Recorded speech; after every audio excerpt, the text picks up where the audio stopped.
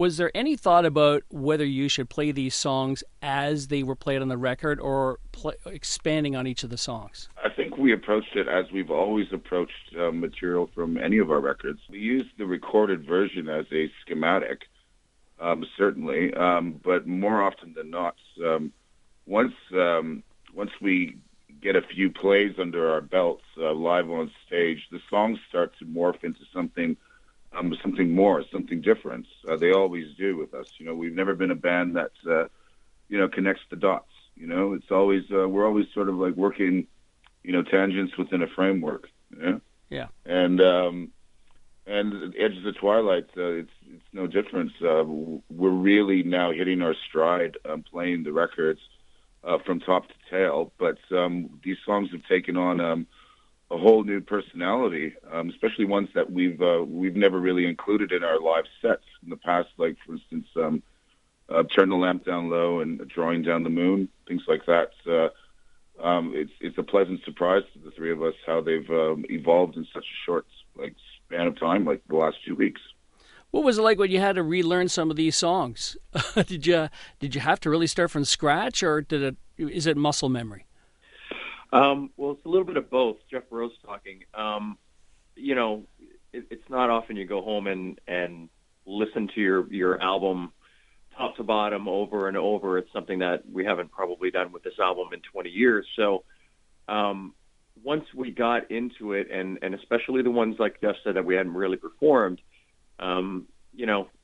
it just sort of comes naturally. You sort of remember when you were actually writing it back in the day and learning parts and so on. But the songs have taken on such a evolutionary sort of process that it almost feels like we're not really quite done writing the songs, and we're trying to get to that perfect song. It's kind of interesting the way it works out. I know I'm jumping around here a little bit, but I want to ask you, when you went back and listened to the record and prepping for this whole thing, would you change anything? Was there a temptation to get in there and change something if you had the opportunity? No, Paul. I would say that, what the Edges of Twilight represents is a snapshot, in time. And it's a moment in our career that the three of us should and certainly are very, very proud of. You have to think back. We were probably 25, 26 years old, and but to pull off a record like that with all the instrumentation and it was pretty daring, for the time, because a lot of rock bands, were just doing it was sort of the tail end of the grunge era and everything, and here comes the Tea Party, and we just did something totally out of left field. But now it's become such a statement that like for instance with Splendor Solace, our first records, we were getting compared, to Led Zeppelin, and I was getting compared to Jim Morrison and things like that. Yeah. But when Edges of Twilight came out, it's sort of it's patented what was and what was to become the Tea Party sound. So much so that even to this day, if a rock band comes out and does anything that sounds remotely Middle Eastern or has East Indian influences or things like that, now they get compared to the Tea Party. Listen, I thought, maybe for the Tea Party fans, since this is the 20th anniversary of the Edges of Twilight, that maybe we go down these songs, this list of songs, one at a time, as if we're listening to the record. I'm kind of looking for some background, where your heads were at. What was what is behind each of these songs? What's the story behind, let's say, Fire in the Head? That's the opening track on the album. Well, Fire in the Head takes its title from a book, an author named Tom Cohen. The book Fire in the Head was about the comparison or the comparative science arts between Native American shamanism and Celtic magic. So it was things that I was interested in back then, and I still am to this day. But musically, I was experimenting because I'm very much like a sonic junkie, alchemist. I love finding new sounds, and I was experimenting with direct electric guitar sounds, but oversaturated using compressors and things like that. It might start sounding a little bit too technical. But that's where that those harmonics that came out on the lead guitar on Fire in the Head. It was something that really excited me. And also I discovered that old keyboard called a Mellotron that was, famously used by the Moody Blues and, Rolling Stones, Beatles, Led Zeppelin, kind of went out of fashion in the 70s and the 80s, but it was just such a haunting keyboard sound that I wanted to bring it back. And so we put all those elements together, and I think it was the first song that was written for the Edges of Twilight, I do believe. Perhaps Walk With Me was. Yes? I don't know. But it was certainly exciting for all of us, like the demo of Fire in the Head. When people get the reissue of the Edges of Twilight on disc 2, you can hear the demo that was created in Old Montreal at our studio, and it's not far off from what was finished in Los Angeles. Yeah, actually, when we were recording in Los Angeles, they have a Mellotron at A&M Studios, and I was playing the part in da, da, da, da, da, da, da, and the machine had a problem. Yeah. So we decided we couldn't use that Mellotron, so we had to hire in like this top-of-the-line sampler unit that was used at the time, so it was digital. It wasn't the analog thing anymore. So I go grab a coffee, and A&M, it's a multi-complex studio. Across the hall, Neil Young's working with Pearl Jam. We're working with Roy Harper on our album. I go grab a coffee, and Neil Young's there, and he says to me, "Sounds pretty cool what you're working on in there. None of that digital stuff." That's I didn't have the heart to tell him that, we weren't using the real Mellotron, so pretty funny. That's great. Track 2 in the record is The Bazaar, one of the more exotic singles from the Tea Party. Tell me about that one. Well, The Bazaar was inspired by Turkish folk music. I was listening to a lot of that back then. Eventually, for when the record was finished, we ended up going to Istanbul, Turkey, for the first time, where we shot the video for The Bazaar. But back in the inception of the song, there's a Turkish instrument.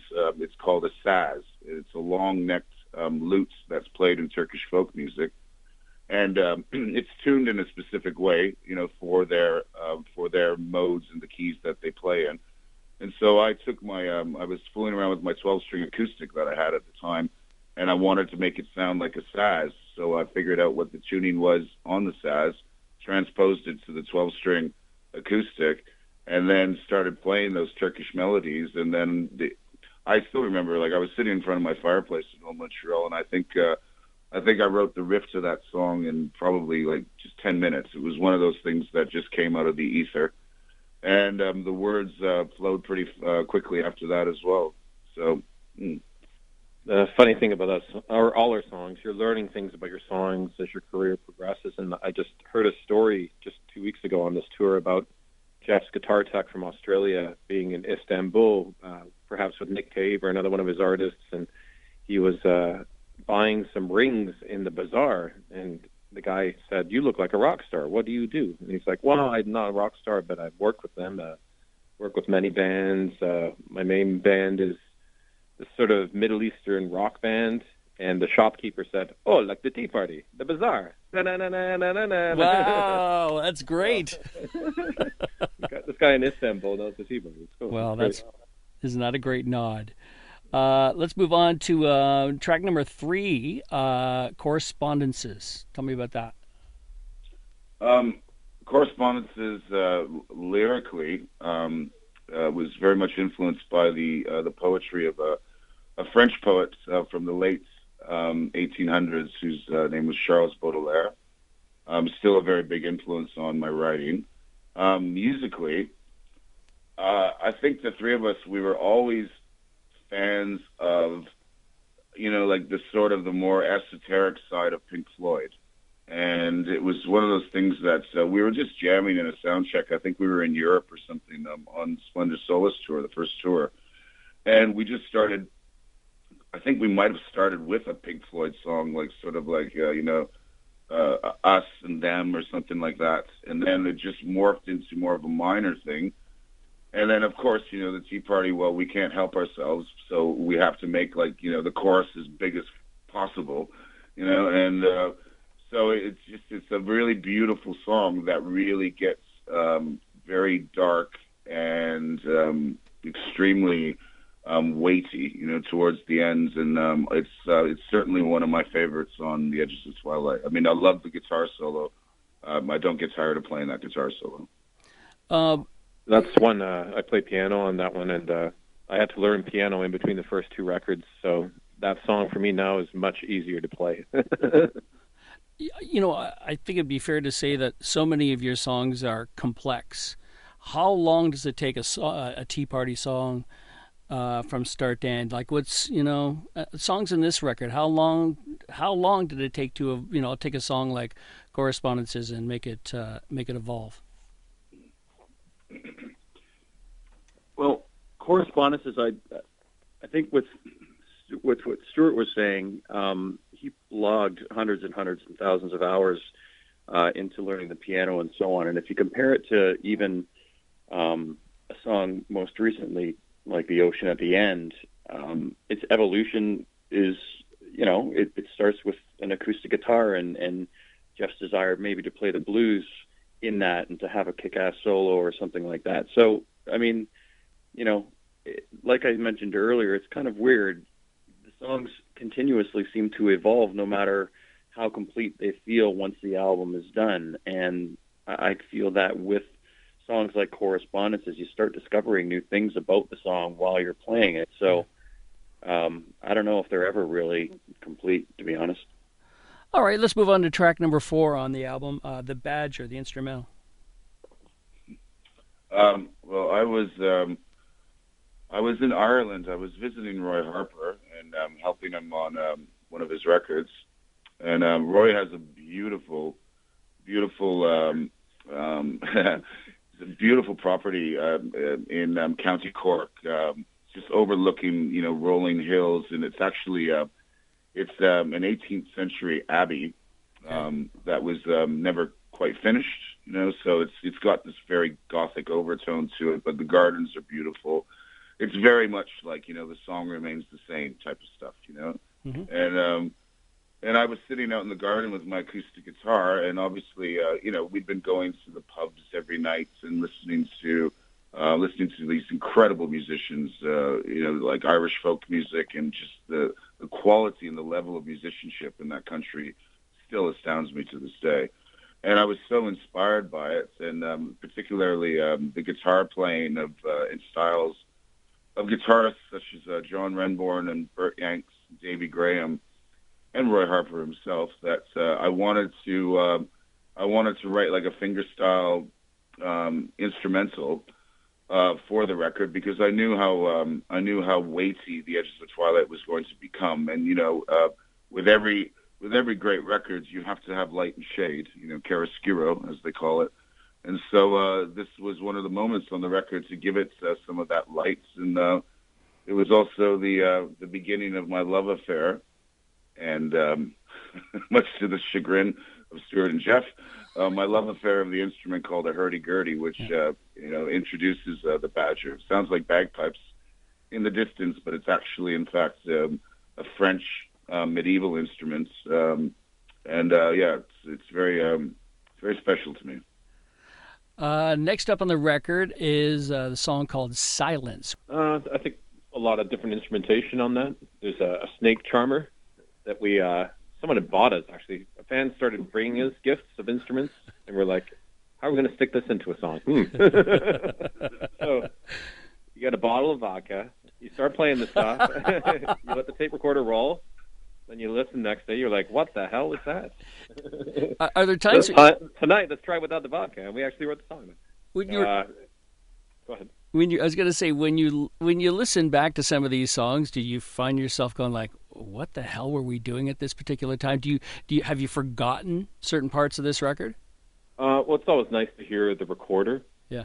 Sort of like you hear on some Motown songs in that song.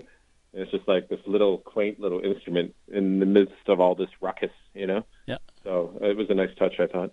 So. All right, Sister Awake.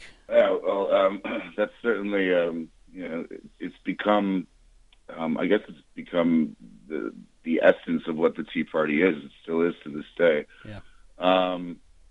It was inspired by a piece of modern classical music by the Kronos Quartet. They did a collaboration with a very famous oud player from the Middle East called Hamza El-Din. His name was Hamza El-Din. And this composition called Water Wheel inspired me to basically go towards the melodies, and that became the rock part. So the third movements of Sister Awake, and essentially the beginning was just one of those melodies that just fell out of the sky for me, or came out of the ether on the 12-string acoustic. It was just a beautiful voicings on the 12-string that just a melody easily fits over top of it.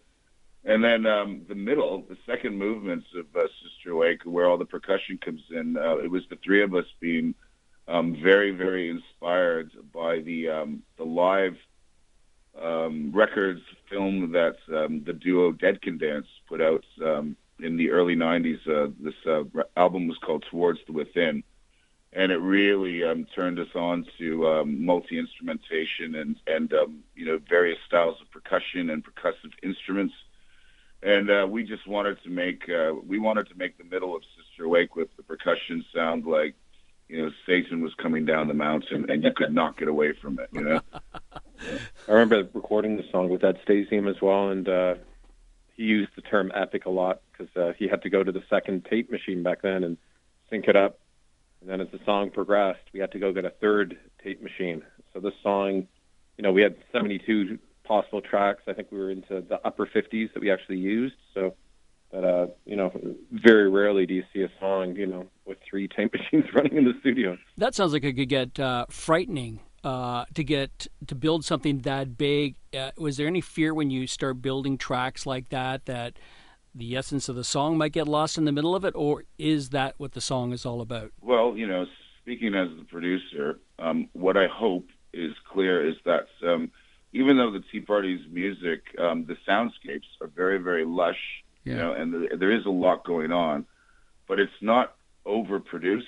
Like everything that is in a song is there for a reason, and it's something that I'm very proud of, for the band. That's these records that we made, and especially the Edges of Twilight. It's something that it sounds as fresh today as it did then, and it's not stuck in a time warp or anything like that. It's the Edges of Twilight is still relevant. Young bands are getting turned on to it even as we speak. So it's still a big influence and something that we're very proud of. I would agree with you. I think it still does sound fresh, and I still think it sounds relevant. I think it's timeless music, Let's move on to the next track. We're into track 7. We're halfway through the record at this particular time. Turn the Lamp Down Low. Tell me about that one. Turn the Lamp Down Low. I mean, I grew up playing blues.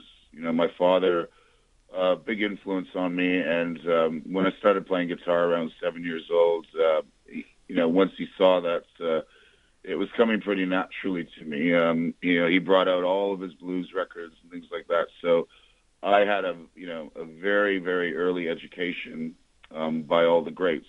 B.B. King, Albert King, John Lee Hooker, Muddy Waters, even going back, to Blind Willie Johnson and Robert Johnson, Son House, all of that. Yep.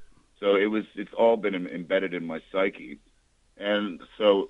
And with all great rock and roll, the blues has to be there somewhere. If it isn't, then you end up with hair metal bands and things like that. And there's no passion, there's no heart.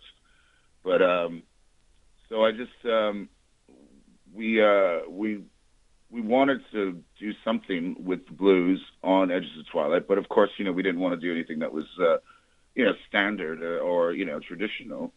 And I was really getting interested at the time in Haitian voodoo, reading about the spiritual practice of it, but also really fascinated with the rhythms of Haitian voodoo and the ceremonies and the drumming and things like that. And I wondered if it would be possible, to make a marriage, an alchemical marriage between the blues like Muddy Waters, really dirty, and Haitian voodoo, and put it together. and then at the end, just make it like a psychedelic experience.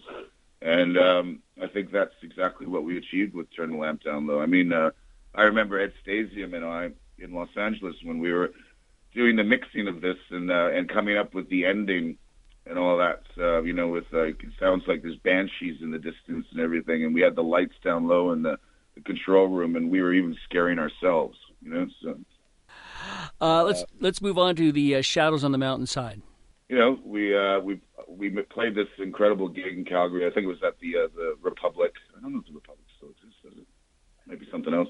Anyways, at that time, it was the Rock Club in Calgary, and we had like an oversold show and all that. And so a very gracious fan afterwards, gave me a brown bag of a certain type of fungus that I'd never tried before. But, it's a vegetable, so it's good for you, right? It's good, yes. And wow, what a trip, like going through the Rocky Mountains in a tour bus for the first time. And, just really, really getting on a trip. And it was very positive. It was extremely positive. And as I said, at the time I was reading a lot about, Native Canadian, Native American shamanism. And that poem, actually, the poem came first before the music. And the music, it was just one of those things that it's not often in the Tea Party's career where the words come first. But in this case, it was indeed the case. And the words influenced the music that was to come. And it was, just really gentle, rolling finger style on the sixth string. And, Stuart came up with a beautiful mandolin part. And, Jeff, playing some Native American drums, hand drums, and rattles and shakers, and it was just, I think we really captured the mood and the sentiments of the poem.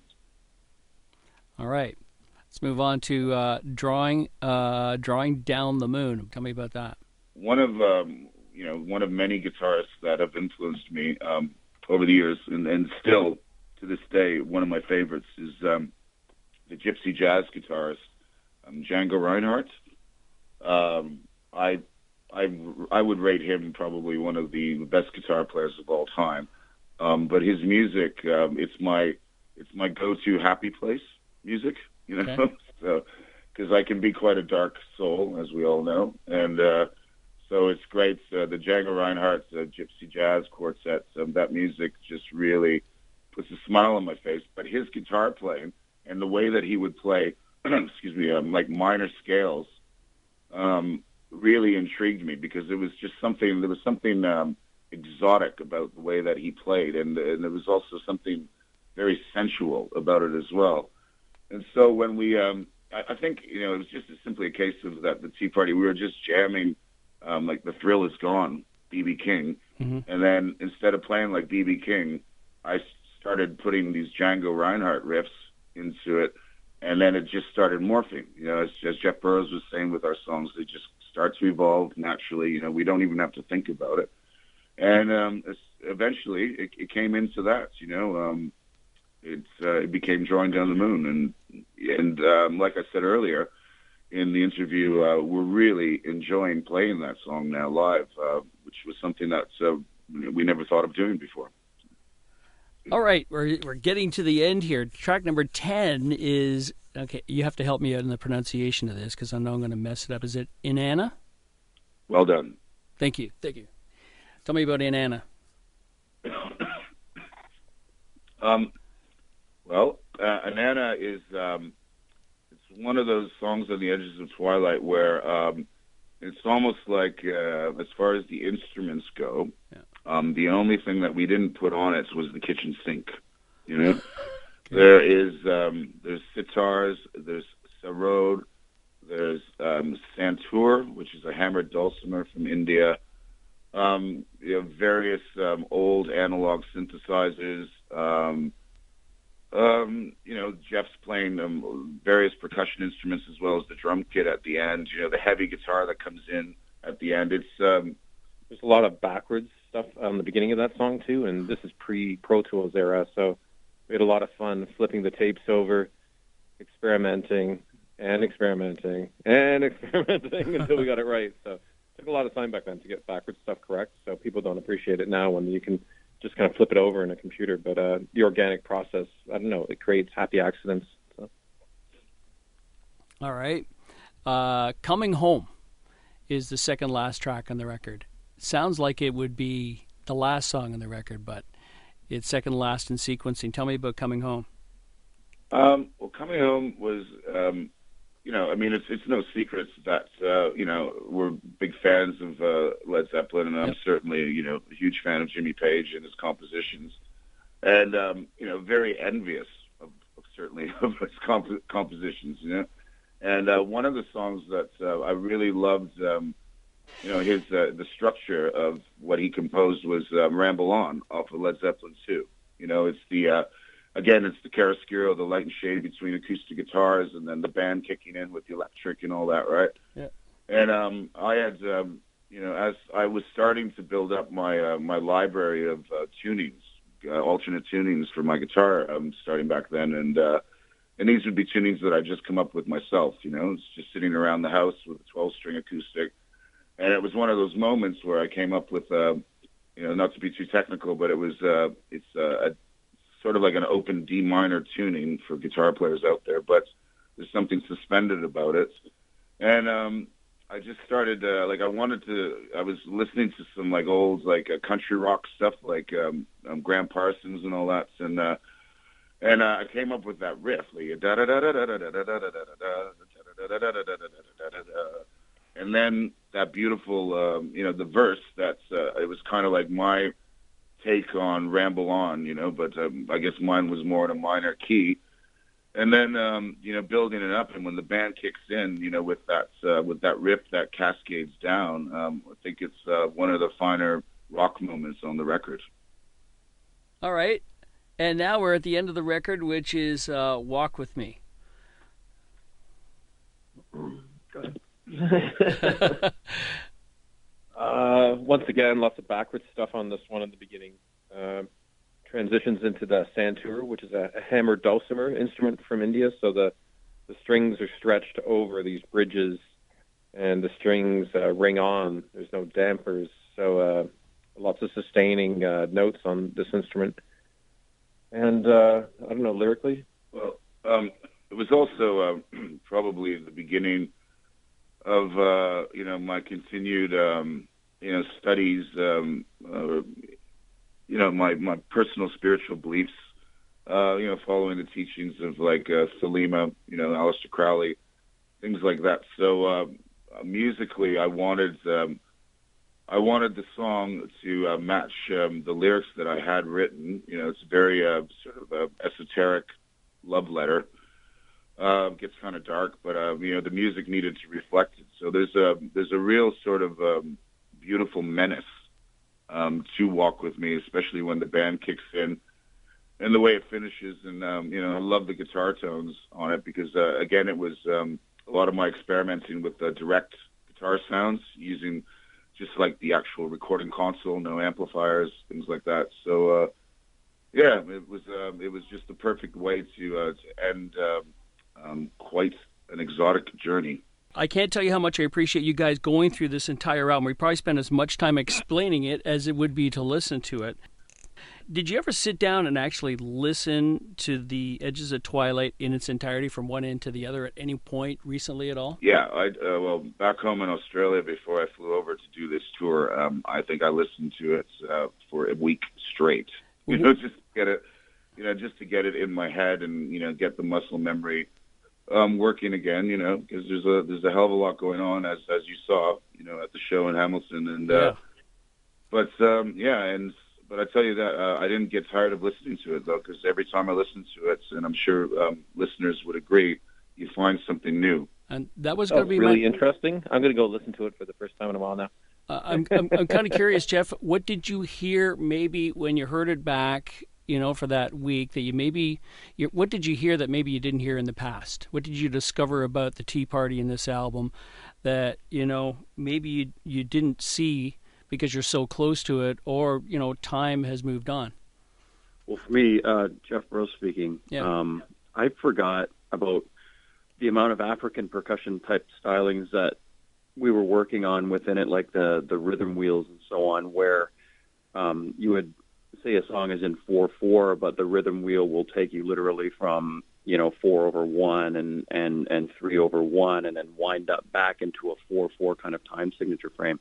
And when you listen to especially a song like Walk With Me, where you essentially can't find beat one until the melodic instruments come in over top of the percussion, you can hear these rhythm wheels in the background played with these African shakers that we had acquired. And if you listen with headphones, it's quite a different experience. I mean, you really get those landscapes that Jeff and Ed created in the mix and in the placements of everything. So for me, it's always great to have a great rock song that comes and blows your way and tears your face off. But if you're able to turn it down and put headphones on and listen to it and dissect it a little bit, you really get to hear a lot of the intricacies that you don't get to hear just say over a regular broadcast. And is that it? Yeah, that's it. Boys, thank you so much for this. I can't thank you enough. An in-depth